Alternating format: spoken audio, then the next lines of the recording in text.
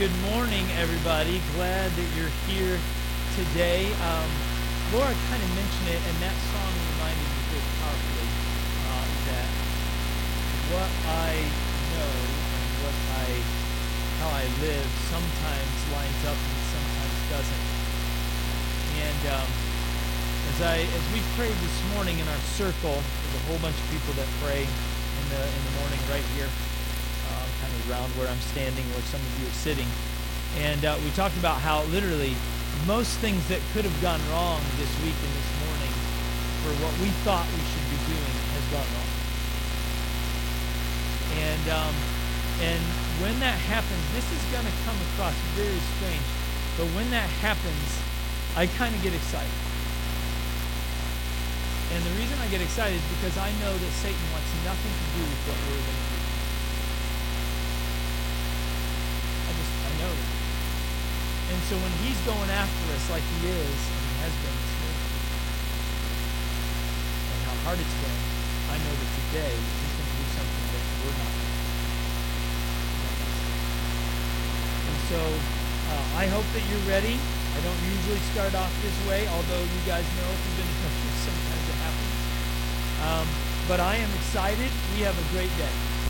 And of course, it's Baptism Sunday. If you haven't noticed, we don't usually have a dunk tank in our sanctuary. And so we're going to have a great day. We're going to do that at the end of the service today for first service, and we're going to baptize some more people at the end of second service. It's going to be awesome. But for those of you who are here for the first time, we want you to know this is a safe place for you. We actually don't say this just on Baptism Sunday. We say this every single week because it's true.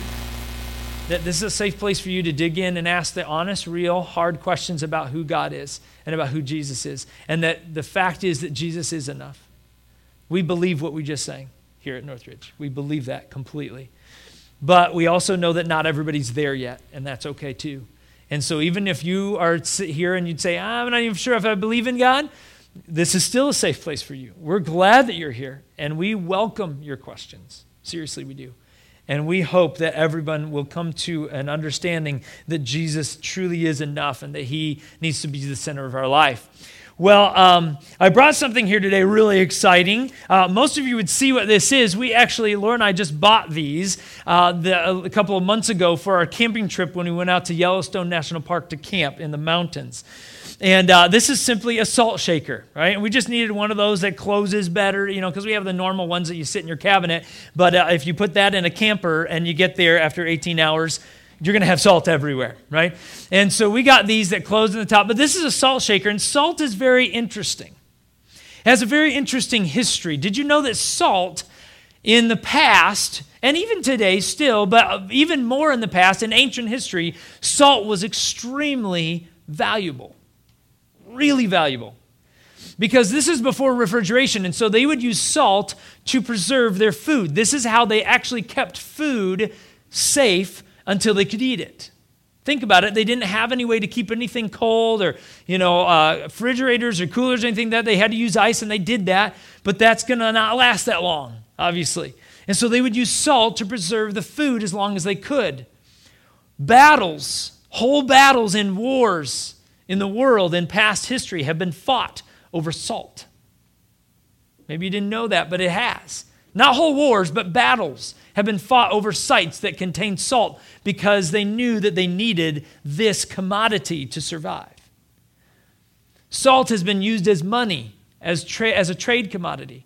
If you wanted to barter with something, we know that there's value in salt because people actually would trade for it. They would use it as a valuable commodity for them. Now, you might be here wondering, okay, I came on Baptism Sunday. You are weird. You just started with a history of salt. Your pastor is strange. I get that. And no, it's not just because I used to be a history teacher in the public school system, although I did, and I do get excited about that kind of stuff. But the reason I bring up salt is because today I want to focus on a passage of Scripture where Jesus is preaching a sermon on a mountainside to a whole bunch of people. He's preaching a sermon. Yes, Jesus preached. And he's preaching the sermon, and in that sermon, he makes a point about salt. And I want to read that passage, what he says about salt, because today what we're going to do is we're going to continue the sermon series that we've been in called Recalibrate. And we've been talking about how we need to recalibrate, we need to remeasure or relook at our lives. And what we need to do is we need to adjust our lives, what we're doing in our lives, in order to line it up with Jesus, in order to line it up with Christ. So last week we talked about our thought life. That was a difficult one, wasn't it? Because we dug into your private life.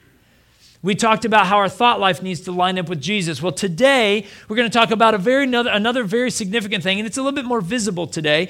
Today we're going to talk about your influence, your relationships with other people. And we're going to talk about how to recalibrate that. So, back to the salt. So in this sermon that Jesus preached, he talked about salt. And I want to read the little portion that he preached on, and then we're going to unpack it for a few minutes. We're going to be in Matthew chapter 5, starting with verse 13. Again, these are Jesus' words in his sermon.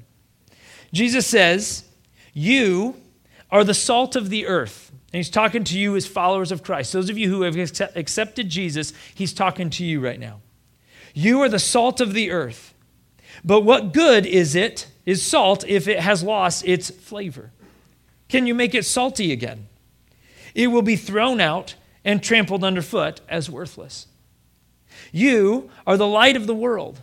Like a city on a hilltop that cannot be hidden, no one lights a lamp and then puts it under a basket. Instead, a lamp is placed on a stand where it gives light to everyone in the house. In the same way, let your good deeds shine out for all to see, so that everyone will praise your heavenly Father." So Jesus compares you and I as followers of Christ. Again, if you are a follower of Jesus, if you believe Jesus died on the cross for you, rose from the grave, then what he says is you are the salt of the earth. He doesn't actually compare you to salt. He says you are salt.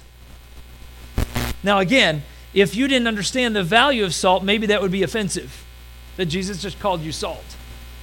But what he was saying is he was giving you a great compliment, but also a great responsibility. And that is that you are the salt of the earth. But the truth is, you might be here and you've heard that phrase. You've probably heard that phrase, the salt of the earth. You've probably heard that. You've probably heard, men say, you are the salt of the earth. I've heard people say that. Kind of like you're gritty and you're strong and you're. But that's not what Jesus is talking about here. What does he mean when he says you are the salt of the earth? Well, in order to answer that, we need to talk about the value of salt. I just mentioned to you historically what its value is, but let me ask you a question. Why is salt valuable? Have you ever wondered that? What is the value of salt? Why is it valuable? Why do we long for this? Why do we want this? Why do we buy this? Why do we trade for this? Why is salt valuable? Is it because it's cool to like salt? I've got salt, I'm cool. No. Is it because it's extremely rare? No. Although you have to dig it up, but no. The reason for salt being valuable is because it's salty. I know, it's so simplified.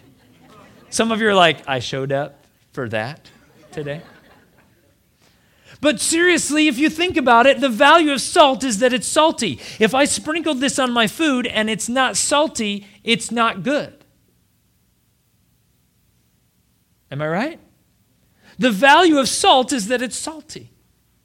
In other words, the value of salt is that it is what it is and it does what it does, what it's supposed to do. Now, do you see what Jesus is saying? He's saying you're salt. You're the salt of the earth. Your value is in who you are and also in what you do, which needs to be what Jesus says. You are the salt of the earth. You have incredible value, not just because of who you are, but because of what you do. You salt other people's lives. Now, I'm not saying you have to be salty, although I may mention that a couple of times. But in the ways of Jesus, you should be salty, absolutely. In other words, what Jesus is trying to say is, you and I, when we interact with people, when we have a relationship with the people in this world, what Jesus is saying is, you need to add flavor, you need to add value. You have incredible value because you have the love of the Savior of the world in your life, and you need to salt it. You need to allow it out. You need to show it before everybody so they know who you are and what you do. You're the salt of the earth. In the same way, Jesus, in that same vein, it's no mistake that he says you are the salt and that you're also light. Did you notice that? He says you're the salt of the earth and you're the light of the world. You're the salt and you're the light. And what Jesus uses, he uses this example and he says, and I brought this over here. This is one of the things that actually went wrong. So I'm going to go over here for a minute. Okay, you can see this lamp is supposed to be on. Okay, but on the way here, I broke the light bulb. Okay. Okay, so just so you know, that's what went on. But let's just say, right, that I get home late at night. Okay, it's after dark, everybody else is in bed or whatever the case is. Okay, and I get home, and so it's really dark, and I don't know about you, but if it's dark, I can't see anything. I kind of like to see where I'm going, right? Because there's usually a dog that I'm going to trip on, right, at home. Daisy's usually, she loves to lay exactly where we need to go. Wherever that is, that's where she lays. She's like, yep, I'm in your way, and I love it, right? She just looks at you like, yeah, I'm here. What are you going to do about it, right? Right? I also have a lot of Legos in my house. How many of you like stepping on Legos in the middle of the night? Yes! God's blessings are flowing, right? I'm pretty sure I'm going to be stepping on Legos today, how today has been going, right? But the truth is, let's say I walk in, it's dark, and then I turn the lamp on so I can actually see. And then I'm like, no. Oh my goodness, cover the light. Would that make any sense? That I would turn on a light and then, wow, no, I actually don't want light. I want to just fumble around and fall over the dog and step on Legos. That's just stupid, right? Let's turn the light on so we can cover it up. Well, that's exactly what Jesus is saying. He's saying you are salt and light. You have to salt. You have to shine. You need to allow your life to be known by those around you that you love Jesus, that you're all in, that Jesus is everything to you, that Christ is enough, as we just sang. Jesus says you are salt and light to the world around you, to the people around you. But the truth is, I don't know about you, but I sometimes don't allow that to happen. I put the basket over myself. Not physically, that'd be weird, right? If I was walking around, there's my pastor. Why does he have a basket over himself? I don't know, illustrations, right? The truth is, though, that sometimes I do. I hide who I am, and there's a couple of reasons that I want to talk about why I think we do this. Because my guess is sometimes you guys do. Because it's easy to learn about this and sit in church, right? And go, yeah, we need to be salt and light. And then somebody, you kind of get into the real world and the working world, and you go hit your coworkers and everybody else who doesn't believe in God. They don't believe in Jesus. They want nothing to do with you or Jesus. And then now you're supposed to be salt and light to them. And my answer to that is yes. Jesus' answer to that is yes. But that's not always easy, is it? And so we put on a basket. Or we lose our saltiness. And I want to talk about a couple reasons why I think we do that. The first one, I think, is fear. I really think it's fear. In fact, I know that is for me. And so what do we need to do? We need to recalibrate our fear. You and I, we need to recalibrate. We need to rethink about what fear does to us. And here's what I would say. Here's my struggle. Let me tell you what my struggle is. You may struggle with this, you may not, but I'm just telling you my struggle. My struggle is there's a lot of times in my life, depending on who's in front of me, some people I'm totally fine. I'm like, yeah, I'm all in Jesus. Yes, I believe in Jesus. Yeah, I'm all in. Let's go. Yes, I would love to have you come to our church. But then there are some people who I know want nothing to do with me or Jesus, and sometimes I have more fear of that person than I fear God. And what it does is it manifests itself. I'm just being honest with who I am. And sometimes it'll manifest itself in where God says, you should probably bring this up to them. I had this happen yesterday when I was getting my hair cut. And God said, I need you to bring something up. No, like we're having a safe conversation here. I just want my hair cut and then we can go. And God said, no, I need you to bring something up. Okay. So we had a conversation with the hairdresser, and by the end of it, I had actually invited her to Northridge. She works every Sunday, and I said, well, whenever you don't, we'd love to have you. Be awesome. The truth is, though, that's where I succeeded, but there have been a lot of times where I failed. And I hide my saltiness. I hide my light because I fear the person in front of me and what they might say or how they might think of me. And what I would say is we need to recalibrate our fear, and we need to understand that we need to fear God, not fear people. Because God is far elevated beyond that. And our value needs to shine through. In fact, let me tell you something else that Jesus said in that sermon. In that sermon where he says, you're salt and light, a few seconds, literally the very thing that he says right before that, I want to read to you what he says. What Jesus acknowledges to you and to I is he understands it's going to be hard, that people are not going to like who you are, that you're salt and light. They're going to say, I don't care what salt and light you have, I want nothing to do with it. Jesus acknowledges that out loud in his sermon. Let me read to you what he says right before he says we're salt and light. In Matthew chapter 5, verse 10. God blesses those who are persecuted for doing right, for the kingdom of heaven is theirs. God blesses you when people mock you and persecute you and lie about you and say all sorts of evil things against you because you are my followers. Listen to what Jesus now says. He says this, be happy about it. What? That's what Jesus says in a sermon to you and I. Be happy about it. Be very glad, for a great reward awaits you in heaven. And remember, the ancient prophets were persecuted in the same way. In other words, what Jesus is saying is, he's saying you are salt and light, and you need to let that out. And by the way, when you do that, people are going to not like it. They're going to call you names. They're going to say, how could you believe in? Everybody knows that God is a myth. I mean, we've moved on. People will tell you that, won't they? I'm sure you've probably heard that. I do. Maybe not every week, but I hear it fairly often. Okay? And the truth is that Jesus says, hey, you're going to be persecuted. And when you are, be happy about it. You know why Jesus says that? Because he says, you're being salt and you're being light, and they don't like it, but that means you're doing it. This is a good deal. This is awesome.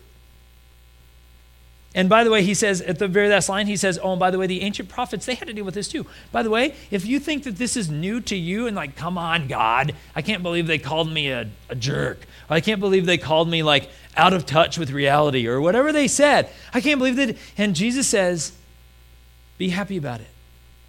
You're doing what I called you to do. And by the way, everybody else has been dealing with this too. You're not in the boat by yourself. There's a lot of people getting persecuted too. So the first thing I think that we need to recalibrate is our fear. We need to see fear differently. We need to, instead of fearing people, we need to fear God, respect God. The second thing that we need to do is we need to recalibrate our responsibility. Our responsibility. I don't know about you, but let me just go this route. At our church, we believe in something called the priesthood of all believers. Okay? Now, that is a really theological, fancy term that you're going to hear in seminary. Okay? You're going to hear that all the time. And you kind of go, okay, I've never heard that. That's just weird. What in the world does that even mean? Right?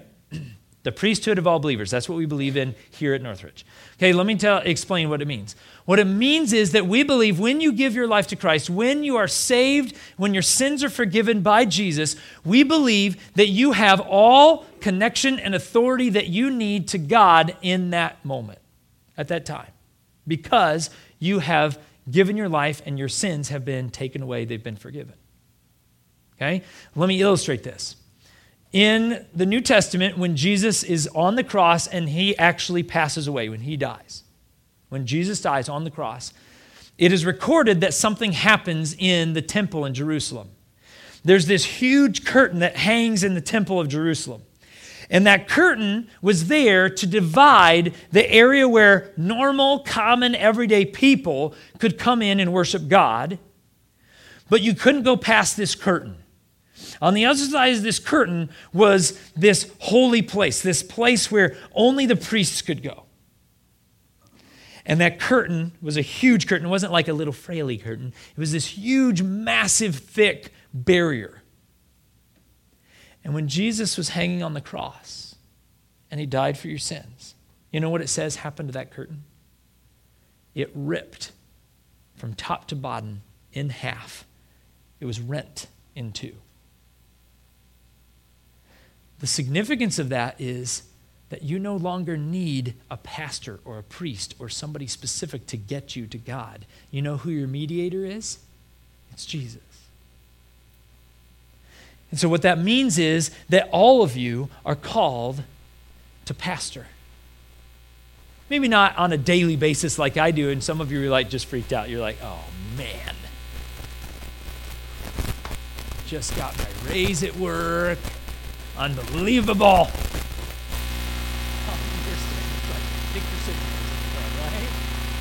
That's not what I mean.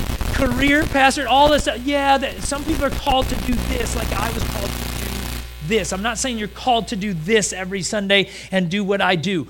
But we are all called to be priests, all called to be pastors, all called to be followers. We're all called to be salt. We're all called to be light, no matter who you are, no matter how scared you are, no matter how much of the Bible you know or don't know. If you're a follower of Jesus, what Jesus says is, you're in. Therefore, I'm calling you up. There are people around you who need to know me, Jesus says. So I need you to get to work on that. I need you to do that. Show them who I am. Show them what it looks like to follow me. So we need to recalibrate our responsibility. In fact, let me share you a couple of passages of Scripture that tell us this. 1 Peter 2:5 says this. It says, and you are living stones, again, talking about followers of Christ, and you are living stones that God is building into his spiritual temple, not bricks and mortar and like physical materials, but a spiritual temple. What's more, you are his holy priests. See where we get the whole holy, like royal priesthood, the whole priesthood of all believers? It's because God's word says you are. You are his holy priests. Through the mediation or the bridge, the connection of Jesus Christ, you offer spiritual sacrifices that please God. You know what they used to do when you committed sin? What did you have to do? You had to go to the priest. The priest would slaughter an animal on your behalf, and then that animal had to be sacrificed to pay for your sins.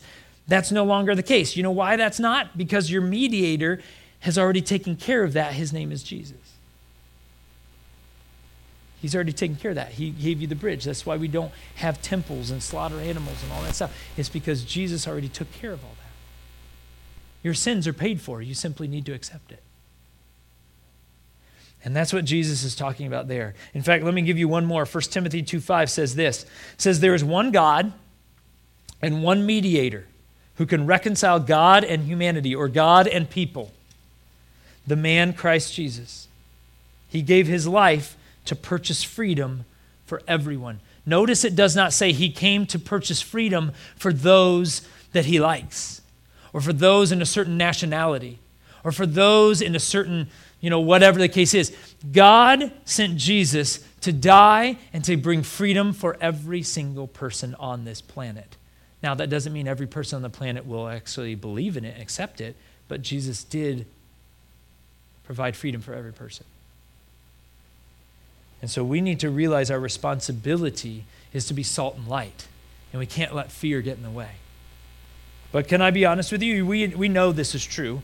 It's easy to listen to this. It's easy to hear this right now because you're surrounded by the majority of people believe what I'm saying, right? Most of you are not here going, that is hogwash. Stupid. I've never heard such dumb things in my life. Some of you actually might in here, and that's okay. We told you it's a safe place. It is. It absolutely is. But can I tell you that the harder road is almost always going to be to do what's right, to be salt and light. It's almost always going to be harder. It would be easier to be hidden, wouldn't it? It'd be easier to hide the light. It'd be easier to not be salt. It'd be easier not to get into it. Okay? When your neighbor is struggling and you've seen them crying on the porch, what is easier is to look at it from there and go, man, that's like the third day in a row.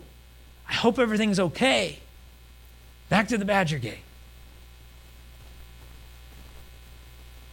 That's way easier. But what's hard is to actually say, hey, I've just noticed this. I just thought I'd come and ask and see if I can help. I'm willing to listen. Don't come in and offer suggestions. I think it'd be better if you sat on the bench while you cried because We come in with suggestions all day. Don't come in with suggestions. Come in and sit down and just put your arm around them if they're okay with that. Or just sit down and say, hey, how can I help? Being salt and light is always going to be harder. It's going to be more uncomfortable. To influence other people is not easy. So I want to give you a practical example of that. So I'm going to, but I could give you all kinds of practical examples, but you need to hear from somebody else. So Jim, why don't you go ahead and come on up here, if you would. Everybody give Jim a hand, because he's about to share his story with you.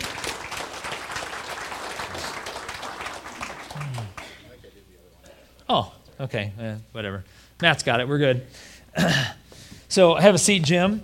So this is one of the things that also got messed up. Jim was not supposed to run sound this morning because I'm interviewing him in the sermon. That's exciting. But some things happened. You can be praying because it affected somebody that was supposed to be running sound. Some pretty rough stuff happened in their family. So in all seriousness, you can pray for them. I'm not going to throw that out there because it's a personal thing. But just be willing to pray. God knows. And so Jim, thankfully, jumped in and said, sure, I'll be there at 8 when I wasn't planning on it. So thank you, Jim. So Jim, I just mentioned that, having influence, being salt and light is not easy always. It's a harder road. So take us back a few years ago. You brought this up to me, and you said that something had been nagging on you, that you felt like God was talking to you or nagging you about in a way that you needed to have influence in your own life and also in the lives of your family. So would you just be willing to share what that thing was that God was like, you need to do this better? Yeah, sure. Can everybody hear me okay? Matt, you're doing a good job there. Nice work. So fundamentally, I believe that, what you do on this earth, it's not everything, right? And how you do it is more of everything. And there's more to life than what you do here, right? And so what I wanted to do is I wanted myself and my family to have a closer relationship with God. And Brent talks about this all the time on Sundays, and he says, you got to put forth a little bit of effort if you want to have that closer relationship with God, right? And so, that old adage, you get out what you put into it. Well, I wasn't putting a lot into it. And so I figured, well, one way that I can do that is I can start praying more. I didn't say pray every day. I didn't say pray like all the time. It was one simple goal, and that was just to pray a little more. And that's what I did. Jim, and I love that. As we were talking about, I didn't know that was his goal actually until I started talking to him about maybe sharing this Sunday. And I think what's cool about that is sometimes we make things so complicated, and we kind of go like, I've never opened God's Word. Some of you maybe, I've never read the Bible. And so we're like, okay, we talked about this. I need to get into God's Word. And so I'm going to read the Bible for an hour every single day from now on. And you've never opened it before. Like, good for you. That's awesome. I don't know how that's going to work. Right? And so I need to pray more. So I love that. So, Jim, we talked about this, and when you brought this up, one thing that we also talked about a couple of different times, I think, and this was a while ago, a few years ago, and there were some barriers to you doing this. It wasn't just simple like, I need to pray more. Okay, right? There were some barriers to that. Tell us what those barriers were and maybe how you broke through those barriers. Yeah, sure. First off, I had every reason in the book not to pray. My kids are busy. I'm busy. I got work, family. There's lots of reasons, and I came up with every single one in the book. So I had to sort of disregard that. But when I thought about it, when Brent asked me to do this, it kind of boiled down to three main things. One was the definition of what prayer meant to me. In order to understand that, you have to understand that I grew up in a Catholic environment. So I went to church every Sunday. I went to Catholic school, kindergarten through 8th grade. I knew about God, so I'm thankful for that. And my parents introduced God to me at a very young age. We didn't pray a lot at home, but at the same time, we prayed at school. a lot. And so for me, it was, a collection of words and sentences and memorized terms. That was my definition of prayer. And so for me, I didn't have that feeling for it. I said it. To this day, I memorized those prayers. But I didn't feel it. And it wasn't until I started coming to Northridge where, Brent was explaining, in order to have a relationship with God, you just have to just talk to God. Talk to God like he's your friend. Talk to God like he's a family member. And I struggled with that, which brings me to my second obstacle, which was, I didn't know what to say. I didn't know how to say it. It was uncomfortable. It was awkward. There was an element of fear there. This perception of whoever's listening, what are they going to think of me when I stumble over the words or whatever? And perfect example of that is, I started to do it, and I did it with my family, of course, and my kids laughed at me. And they said, yeah, you're not really good at this. Brent's a lot better. And I said, yeah, he is. But I'm working on it. And so I sort of went through those struggles, but I kept doing it.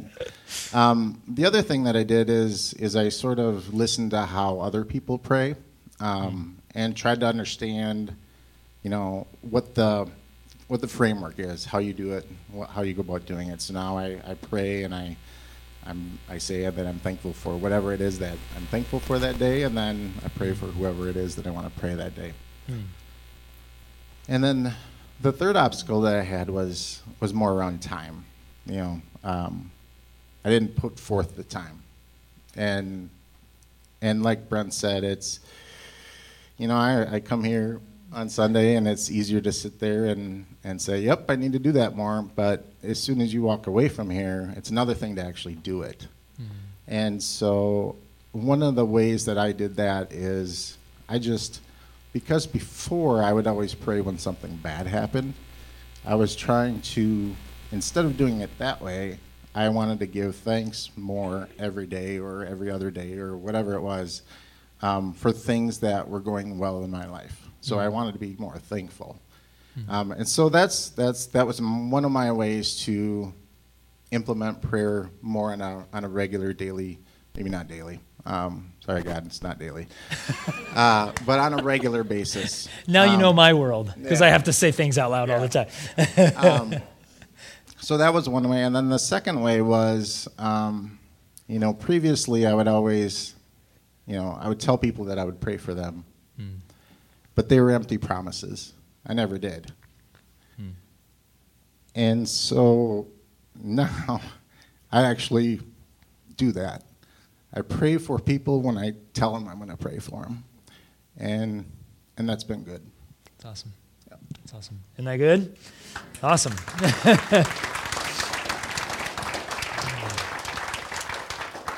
Again, influence, salt and light. So one more question, Jim, and we just got a couple minutes. So what has the result been? You kind of shared it actually at the end there about praying for people. So that's one, actually. So you kind of already answered this question a little bit. But what has been the result or the blessing that has come out of this fact that you've kind of focused more, I need to have more influence in my prayer life with my family and with myself? What has been the results or the blessings of that? Well, for one, my kids don't laugh at me anymore.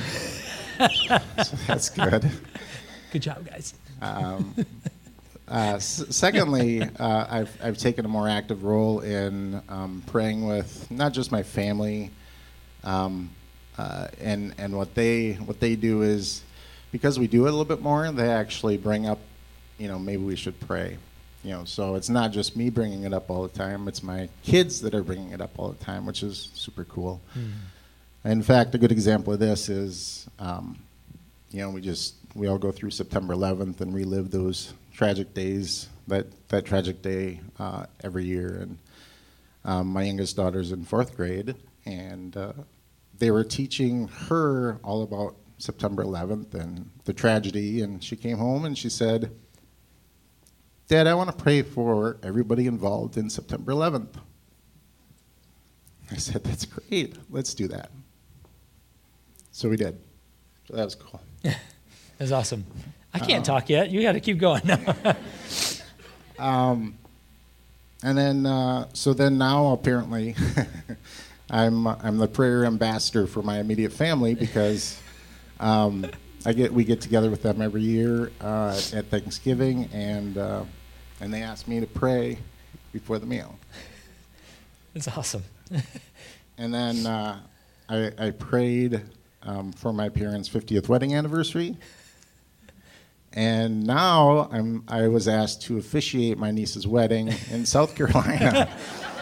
So it's not going to be long before he's preaching up here, obviously. I'm just planning on sitting in a recliner. I just didn't want to tell you that, but Jim, you're in. I'll see you later. So that's how things evolved. Jim, thank you. Give him a hand. Thank you so much.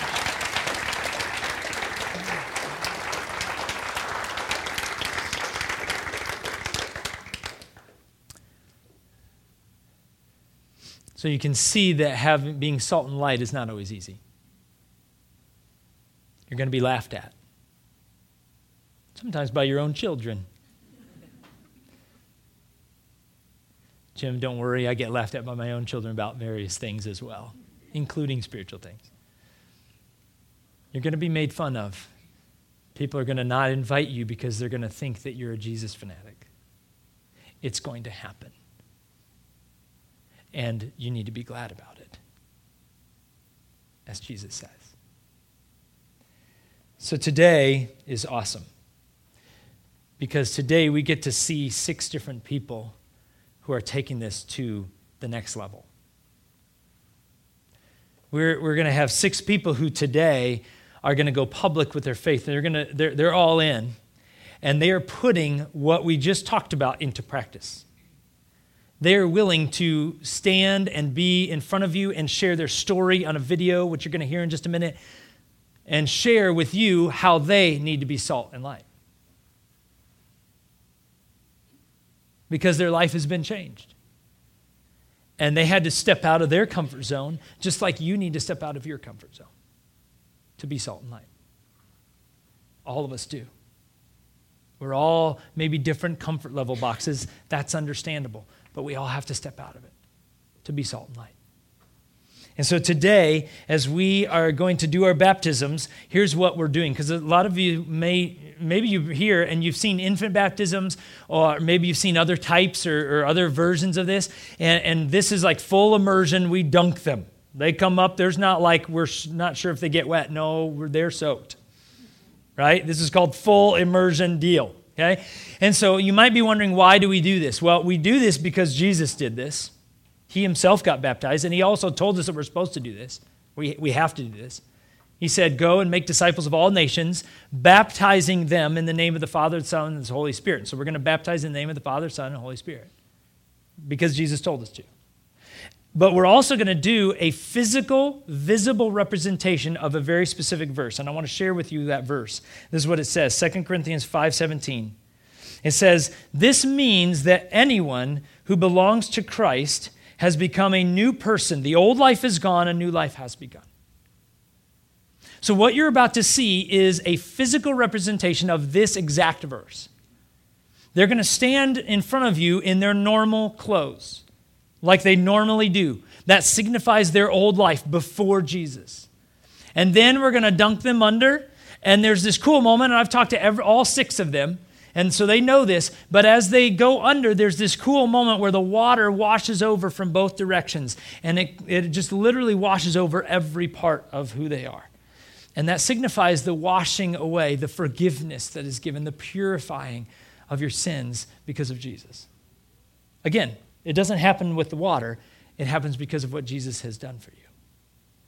And then when they come up, they look a little bit different than they did a few seconds before. That signifies the new life, the new person in Christ. It's an amazing thing. This is one of the best things that Jesus has ever given us to do. one of our responsibilities. And so we're going to do that today.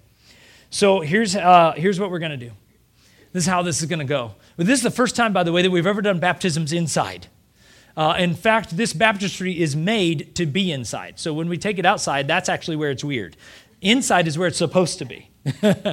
Okay, so it's weird to us because we've always done it outside, right? And a lot of people thought we were going to cannonball off the crane. When you see that? And a lot of you asked me, no, we're not going to do that. That would be dangerous, all right?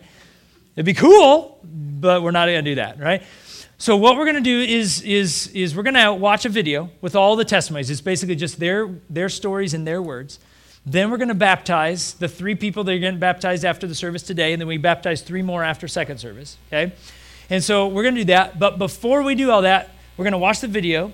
Then we're going to have all the kids come in because they need to see this. This is a big deal, right? They're all going to, and they're going to, this is why we have less chairs up here. We're going to cram a bunch of kids in here. I'm sure nothing bad's going to happen with the sound equipment. I'm sure it's going to work great, all right? We're going to bring all the kids in here, and they're going to watch, and then we're going to baptize, and then we'll pray, and I'm going to send the kids back out first so parents, you can pick them up from your classes because that's the most secure way to do it. We don't want kids just running to whoever, okay? So with that, let's go ahead and take a look at the video testimonies. These are stories from the people in their own words why they're getting baptized today. So enjoy this, and then we're gonna get wet. All right, take a look.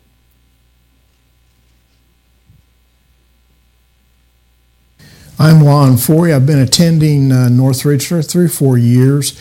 I actually was baptized at infancy. That was the faith journey that I was on at that time. A number of years ago, I had an opportunity to be a part of a Bible study led by a very learned Christian man. And he did a discussion around the significance of the immersion baptism in it being a decision that is made, thought about, prayed about, and what have you. And I'm finally to the point where I want to make that decision. I'm Peyton Maxon, and I'm being baptized today because I accepted Christ about a year ago, and it's just amazing how on every day-to-day basis, seeing him guide every step of my day and just hearing from him all the time is just amazing. And, even when I'm at the lowest points of my life, like when I almost lost my mom, and just him even comforting me then, and, that was a whole 10 years ago, and, still when I'm at my low points, like I was in a pretty unhealthy relationship, and he was always there praying, all the time, and just being able to hear from him is insane, and, he's always there, and it's insane, and I just feel like this is the next step in my journey. Okay, I'm Kaylee Bovey, and I'm getting baptized today. I've accepted Christ a couple years ago, and I just thought that today was the day to do it, I guess. Hi, my name is Bill Jones, and I've given my life to the Lord. I'm going to say probably many, many years ago, but in my lifetime, I don't think that I really understood the prospect or the meaning of baptism. I was baptized, I believe, when I was 12 or 13 years old in a river with many of our church people. And at that time, I don't really think I knew what was going on. So I went along with the crowd. Now it's like, this is the time for me to really, really start my life and give my heart and soul to God. And I want everyone to know that God is everything in my life and always will be. And I hope that you will see that God is great through me.